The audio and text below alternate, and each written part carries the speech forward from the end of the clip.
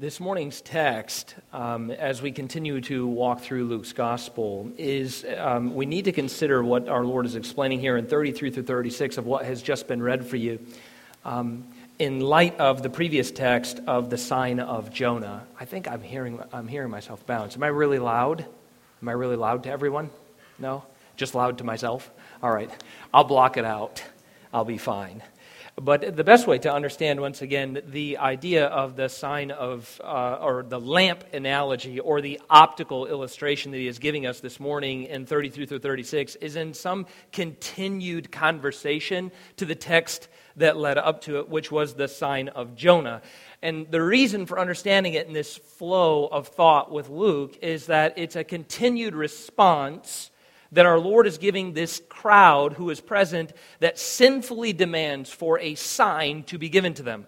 Now again, I won't go over all the text from before with the sign of Jonah because we covered it last week. Hopefully we can somewhat call to mind. But you remember in verse 29, he says, when the crowds were increasing. Now again, the crowds are getting extremely large according to 12:1. If you were to look over at 12:1, we're talking thousands, many thousands of individuals here. So much so as we move forward, they're going to get so crowded on top of each other trying to see the Christ that they're trampling upon one another. So again, we're talking massive amounts of individuals at this point. And his assessment of the crowd in 29 is, this generation is an evil generation. Now the assessment, you remember why they're evil is because they're demanding from him a sign. Prove to us that you are God. Prove to us that you are holy or that you are good, that you are the Messiah. And he is saying this is a sinful demand because throughout his ministry, he has provided sign after sign.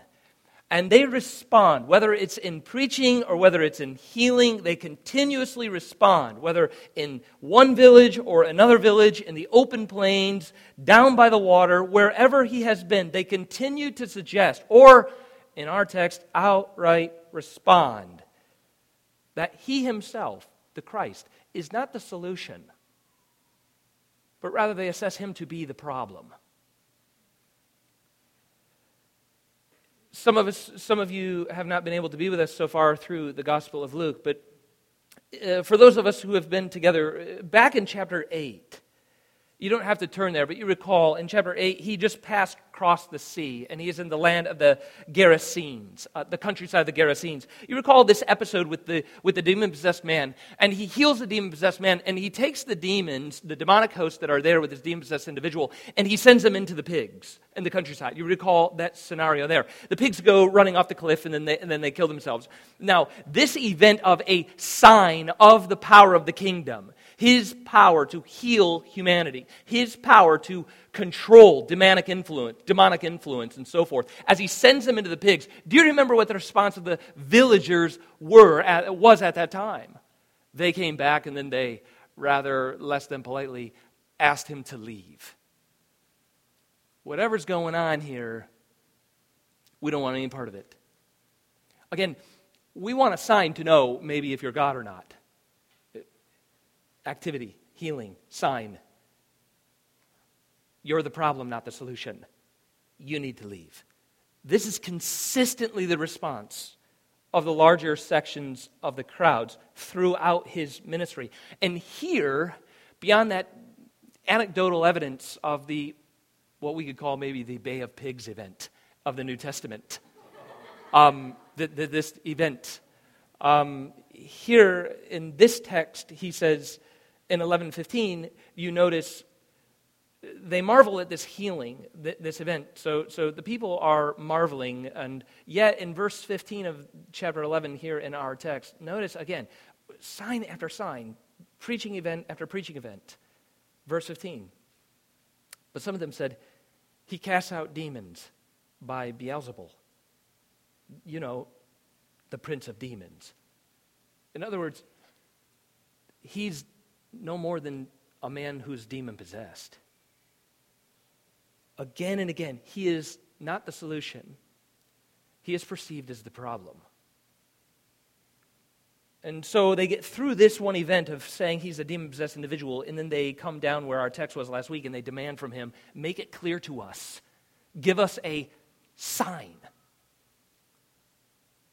And our Lord makes clear in his response, that's simply you being you, more sinful, showing your lack of spiritual perception, is his response to the crowd. And now this morning, he continues that same response. And I review that for you just so you can see this is consistent, the same picture that Luke is painting again and again. The response is that you are not the solution, but actually you're the biggest part of our problem. And then they think from their own perspective, we would know if you are the solution. We, in our powers of our own empirical evidence or our power of evaluation, our sense of self, we would know if you are the Christ. And from our perspective, you're not. So our Lord then continues in verse 33 to offer further response to this moral darkness, this lack of perception on the part of the people. So again, he offers us this little bit of an optical illustration to show that the men and women are those who are cloaked in inward darkness. In other words, their lack of perception is imputed not to the inability of Jesus to communicate through miracle. It's not simply that, again, what we covered last week. If he did it in another way, or perhaps instead of healing a demon-possessed individual, he should maybe, make a forest bare, just speak and devour all the trees. Maybe it's the type of miracle. Maybe it's the kind of sign. Rather, it's not the sign that is the stumbling block to the individual. The problem is the moral darkness in the heart, the inability to spiritually see. And the culpability of that darkness rests squarely upon the individual. He is imputing their inability to see. He is imputing it to them.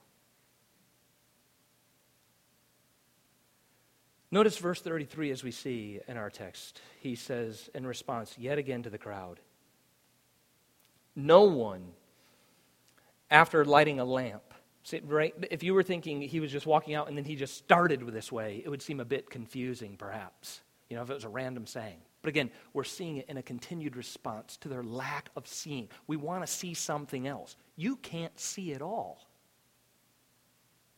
That's the problem. So, in other words, no one after lighting a lamp puts it in a cellar or under a basket, but they put it on a stand so that those who enter may see the light.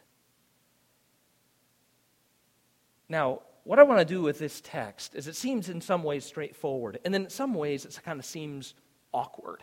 Or how exactly do we get at what he's trying to lay down here spiritually? What is he addressing? So what I want to do is kind of handle the text first by stating out what is most broadly at work in this picture or in this illustration of illumination, or we could call it optical illustration. What is he getting at in the big picture? And then we'll come back and we'll walk through it piece by piece, hopefully in a helpful way. But the whole purpose of the illustration is simply this.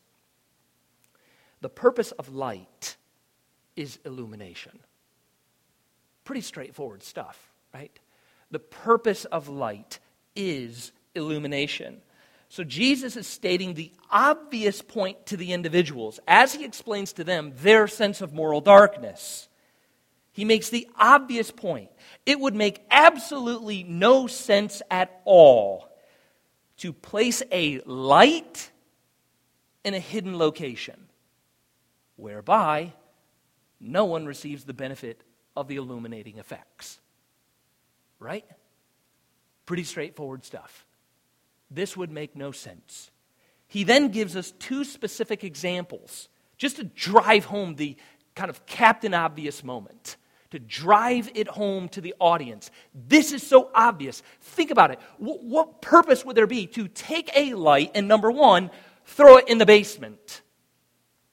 Would that make any sense? Look at the text. Again, no one after lighting a lamp. So you see the cadence of the individual, what they're doing. Think about this spiritually. He puts it in a very obvious illustration.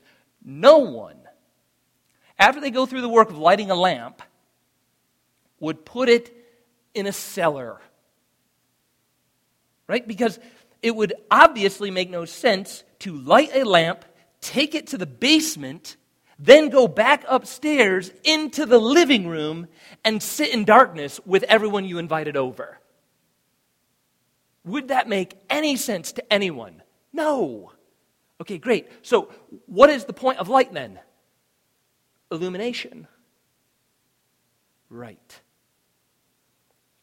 So illustration number 1, don't light a lamp when it's in a dark place and then say, great, we could really use some light around here. I can't see anything. Light the lamp, illumination in the room, and be like, okay, I'm going to go take it to the basement.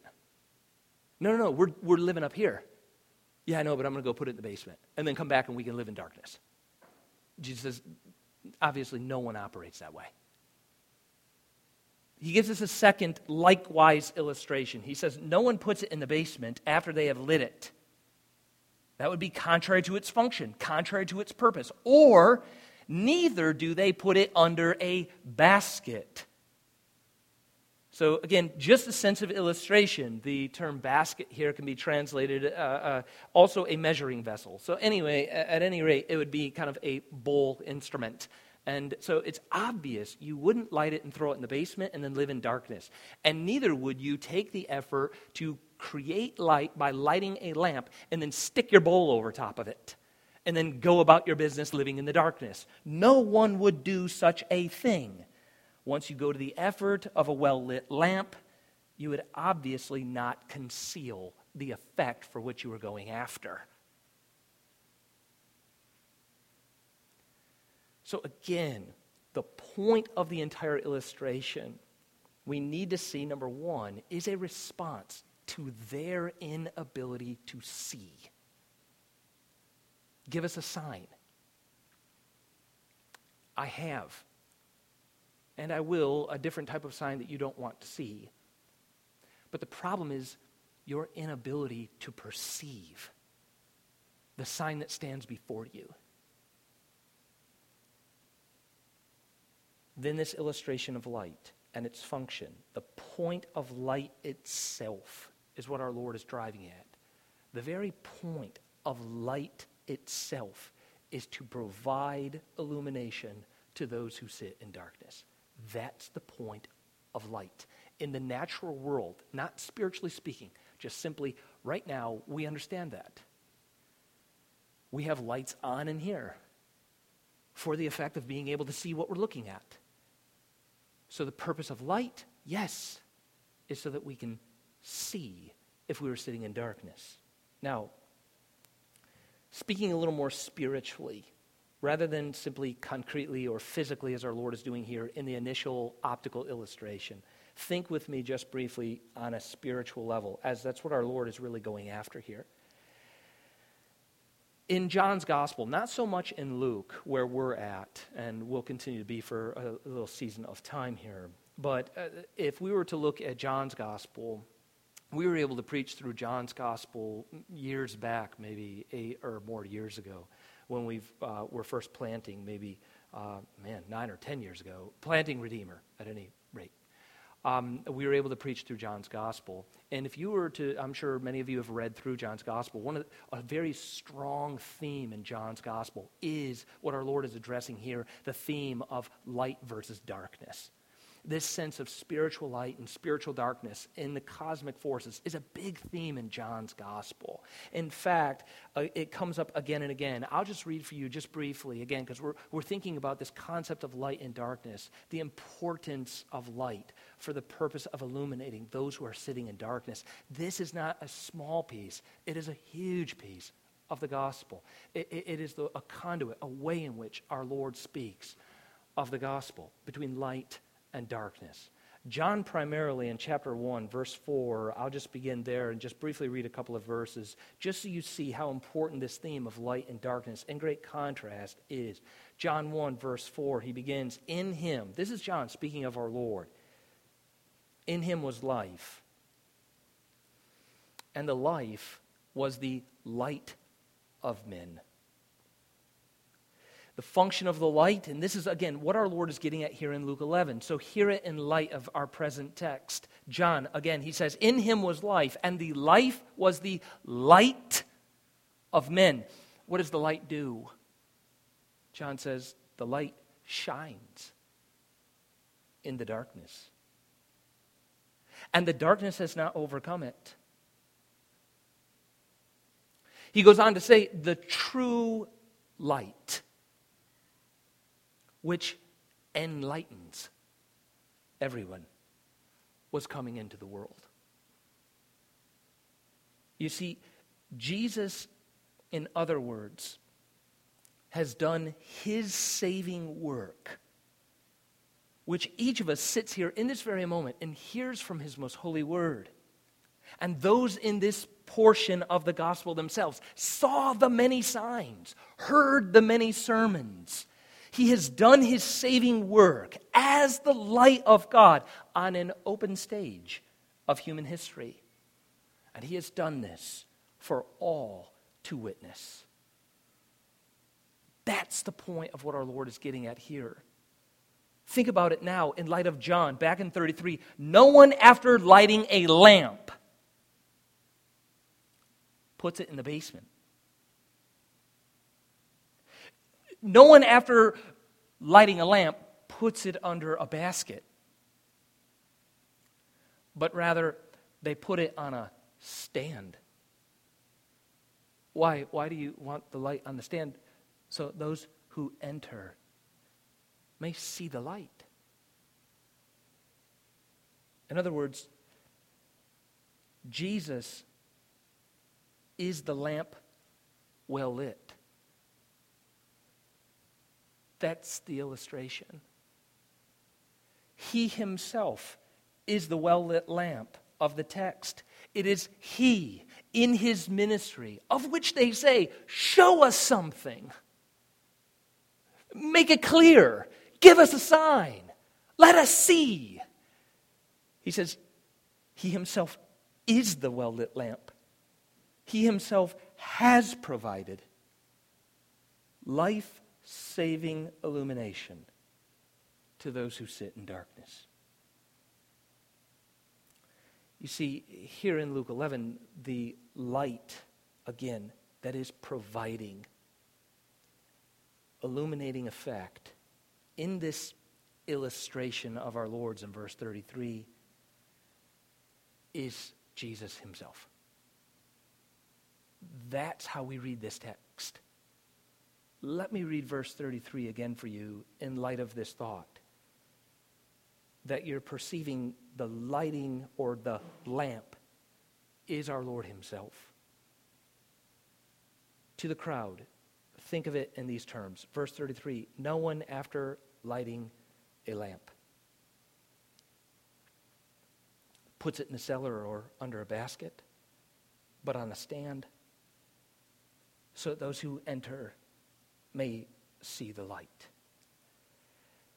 Now, just to strengthen this sense of our Lord in verse 33 as being the light himself, as being the lamp well lit on the stage of human history, he did not come to conceal his ministry. He did not come to be a well-hidden lamp in a basement. He did not come to have a bowl put over or in otherwise to conceal, but rather he has openly provided life-saving illumination to those who sit in darkness. Consider, if you have your text of Scripture, turn over to chapter 1 just for a moment to see this indeed is in stride with the purpose for why he came. Look at the language of chapter 1. Look over in Luke 1 just briefly to see how the language of illuminating effect is tied to Jesus' physical appearing in human history. In other words, again and again, he is the lamp well lit. He is here providing sign after sign, sermon after sermon, which is saving illumination to those who sit in darkness. Look at chapter 1 if you're there, and I'll begin in, remember, this is Zechariah's prophecy considering John, but then as the language shifts in verse 78 and 79, considering the appearing of our Lord. Again, he is the lamp well lit. Verse 78, because of the tender mercy of our God, whereby, and this is significant, whereby the sunrise shall visit.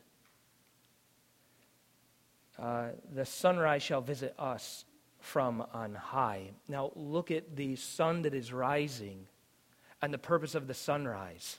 What will the sunrise that visits us do? What will he do when he is here because of the tender mercies of our God? What will he himself do? He will, verse 79, give light to those who sit in darkness and in the shadow of death. He will guide our feet in the way of peace. This is who he is. And this is what he does. He is the sunrise of God's merciful revelation. And when he appears, he will provide for us life-saving illumination. We sit in darkness morally. We sit in sin-covered eyes, ears that can't hear, eyes that cannot see, and hearts that cannot perceive. And in the mercy of God, the sunrise will visit us from on high. And when he comes, he will provide the saving, illuminating effects that will take the darkness out of the eye, the heart, and the ears, so that we can see, we can hear, and we can perceive the saving truth of God. All of this is tied to the appearing of Christ. He is the lamp well lit. Look over, and it's not just an isolated comment about his coming, but look over where he appeared with his parents before Simeon. And that's just over in chapter 2. So if you can look over in chapter 2, look in verse 28. I'll begin in verse 28, but then look at Simeon's response to having seen the baby Christ. Verse 28 of chapter 2. He took him up in his arms and blessed God and said, Lord, now you are letting your servant depart in peace according to your word.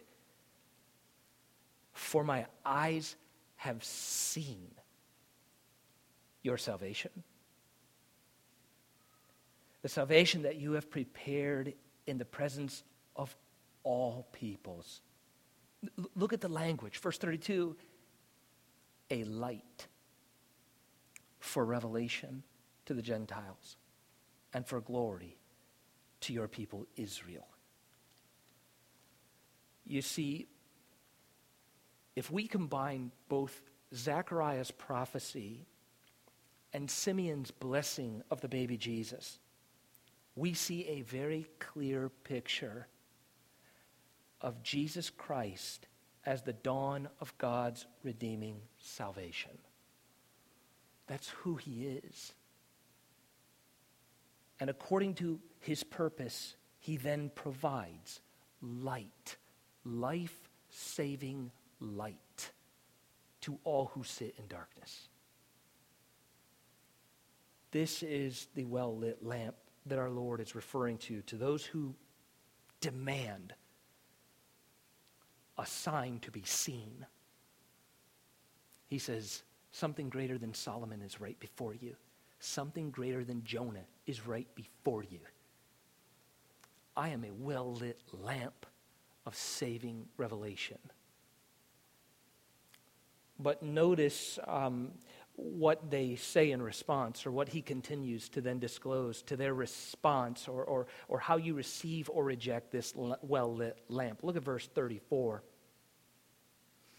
So let me just complete verse 33. You see, so that those who enter may see the light. That is the purpose for his coming, that those who enter might perceive. Verse 34, and he explains how one receives or perceives the light. Verse 34, your eye is the lamp of your body. When your eye is healthy, your whole body is full of light. But when it is bad, your body is full of darkness. Now, consider the, again, illustration of what he is getting at here with the idea of the health of a body and the broadcasting of light or the broadcasting of darkness by stepping back, and let's just walk through it for a moment, piece by piece. Consider just at the very outset, verse 34, your eye is the lamp of your body. So, for instance, consider the analogy and the function of an eye as a lamp. In other words, what our Lord is getting at here in the expression of the eye as the lamp of the body, what the eye is set upon will be spread abroad within the entire body. Right? That's what we're getting at as far as function of the illustration. Your eye is the lamp of your body. You see? And so when your eye is healthy, the result will be a whole body that is healthy. When it is ill, the broadcasting light that is going in through the eye, or the perception of spiritual reality, is going into the body. And it reinforces either the darkness that is there, or it brings health to overcome the darkness that is present. So the eye here functions as that conduit of perception. It gathers the light that is outside of oneself, and then it filters that light in and through and broadcasts it to the whole body. Or, quite simply, it is this: if the eye, for instance, is set upon selfishness, set upon covetousness, set upon rebellion, set upon divisiveness, set upon lust, set upon greed, then the whole body will follow suit with greater and greater moral darkness.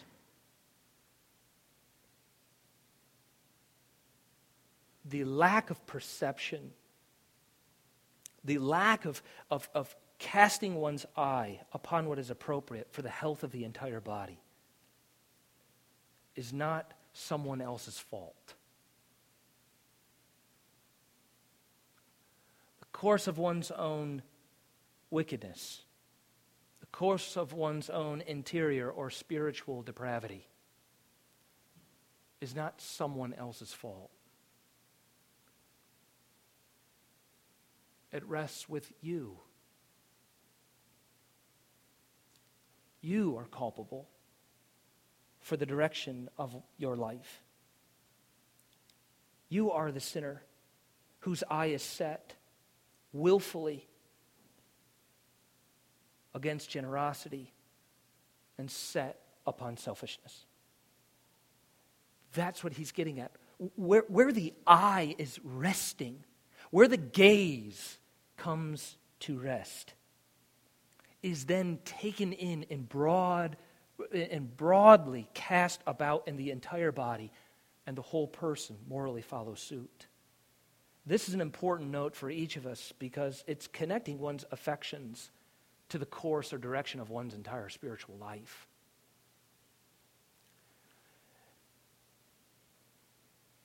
The obvious question of application is simply this: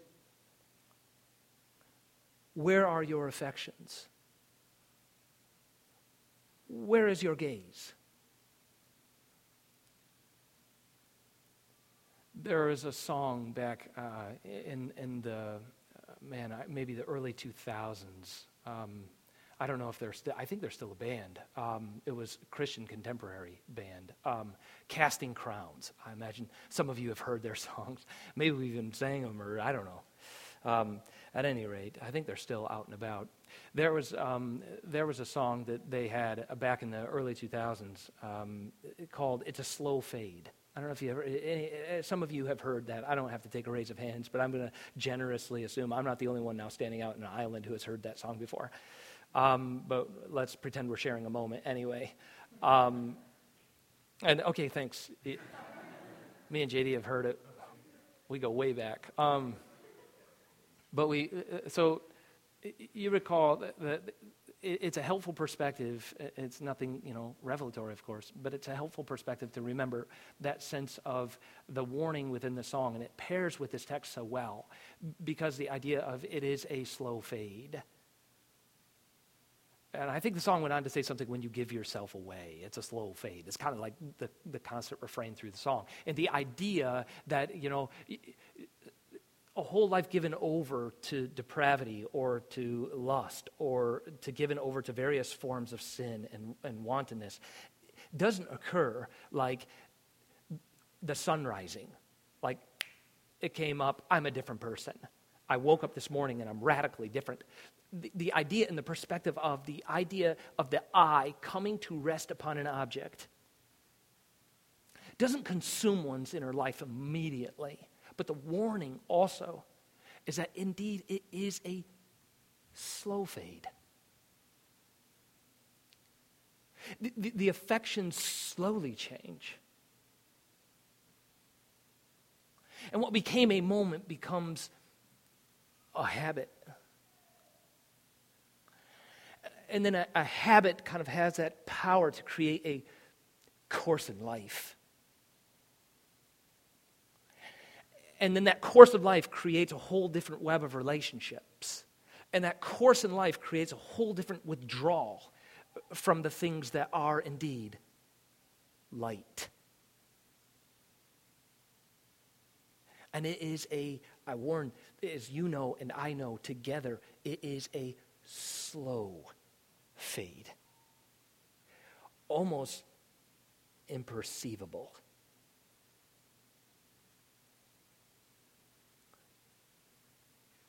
And so the text continues to speak of the importance of a healthy gaze to prevent that slow fade. Look at the text. He speaks of the response, the implications of your gaze. Now again, he's speaking this to the crowd of unbelief. Your eye is the lamp of your body. So you look at my signs, you hear my preaching, you hear the word, you see the healing, and when you look at it, your body is filled with darkness. But look at verse 34. When your eye is the lamp of the body, when your eye is healthy, your whole body is full of light. But when it is bad, your body is full of darkness. So there is a life here that is carved out in 34 as a life of light and a life of darkness. And it's so important here about one's gaze, whether it's initially the gaze upon Christ as Savior and Lord, whereby one repents and comes to receive and rest upon him as he is freely offered to you in the gospel. As this text speaks to the crowd, we think you're demon-possessed. Gaze differently. The reason why you think that is the dark, evil morality within your own heart. Your sin is blinding you. So whether it's the new gaze to see him as Savior and Lord, or the continued gaze of the pilgrim, the continued gaze of the saints, the importance is the same. The eye is the lamp of your body. What your eye comes to rest upon has an effect upon your life. So he ends the text in 35 with two things, which are very natural. There is a warning and a promise that is attached to our gaze. We could say gaze, we could say affections, we could say aspirations. We're dealing with the heart, the whole person. And so he speaks about life direction. And to this crowd immediately in 35, and to us as well, it ends with a warning and a promise. Verse 35, look at the warning. Therefore he speaks. Therefore. Now again, putting it in the context of this audience, or making application to ourselves. Consider just briefly, though, for the audience. Therefore, be careful, lest the light in you be darkness. Indeed it is, right? Right here in the text it is. They think they know everything. They think they have the corner on religious knowledge. Remember last week? They stand in the place of judge and jury over him. No, you prove yourself to us. So he says to them, be careful that which you think you know, the light that you think you hold dear, actually turn out to be darkness. Examine yourself. Are you seeing with spiritual eyes? Or as the refrain of the Gospels goes out time and time again, let those who have ears to hear listen. Speaking to thousands, let those who have eyes to see, see. Let those who have ears to hear, hear. Do you have eyes that are seeing clearly? Are you receiving what is said in the Word of God as authoritative, as binding, as worthy of your attention to repent and receive, to grow thereby and be nourished? Do you have eyes that see? Or do you have eyes that think they see and you know it all and you're drifting in darkness? Be careful, he says, lest the light you think you possess turn out to be darkness. And then to those who are in the same crowd, who undoubtedly there are folk who come to rest upon him,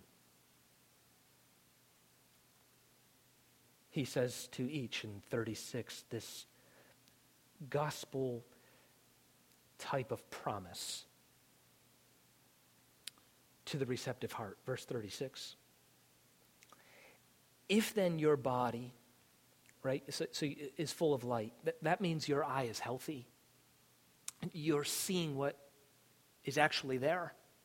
You perceive correctly by grace through faith. You perceive correctly. And because you perceive correctly, in other words, you come to rest and receive Jesus as he is freely offered to you in the gospel. He is the Lord. He is the Savior. I come through faith by grace alone, unto Christ alone. Well, then if that is the case, if your eye is healthy, then your body is full of light. He goes on to make this promise, having no part dark. He then fills it in with additional language of promise.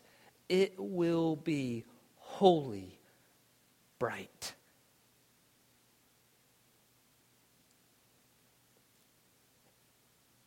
You know, as we started, it will be like when a lamp with its rays gives you light.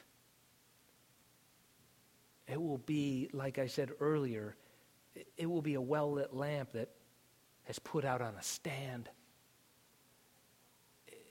It's functional. It's actually doing the job. It's providing what is needed. It is nourishing those who are in darkness. It is providing the path that is correct. It is guiding our feet in the way of peace. When your eyes see clearly, so as to perceive Christ as Lord, that is to see the well-lit lamp that stands before you, or this morning, to see the well-lit lamp that is preached before you. This text, you perceive it rightly. You submit to it through faith that indeed he is the light that came into the world, and in him there was no darkness at all. That is your confession. That is what you receive through faith. Then you have a well-lit life that will continue to burn brightly in the way of peace.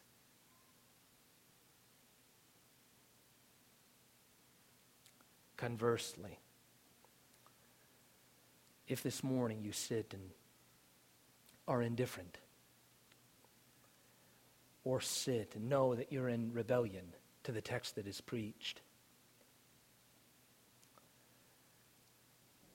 our Lord's warning, be careful, lest the light that you perceive, lest that sense of self-knowledge that you possess turn out to be darkness. Let us pray. Father, we thank you for this text of evaluation. We thank you for the call to rest upon you wholly as you freely offer to us in the gospel.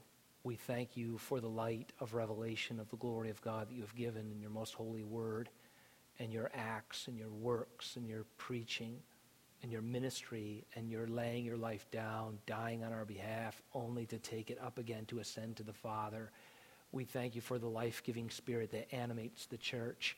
We thank you for your life laid down and taken up on our behalf. We thank you for your word. We pray that there will be spiritually perceptive hearts and minds here at Redeemer, that many will continue to be nourished by your word as it goes forward, confessing their sin, reorienting the sense of their gaze by your mercy and grace that you grant. Nourish us now, Lord, not only as we hear of you, but as we gaze upon you in your table as well. Nourish our faith through word and sacrament. In Christ's name we would ask. Amen. I ask you to remain in your seats just for a moment with your heads bowed, eyes closed. Continue to respond to the sermon that you heard as we prepare to hear the gospel in the table. I'm going to invite the worship team up at this point as well. They're going to play through Come Behold the Wondrous Mystery, a song that we sang earlier. If you could stay in your seats there and meditate as they play through that.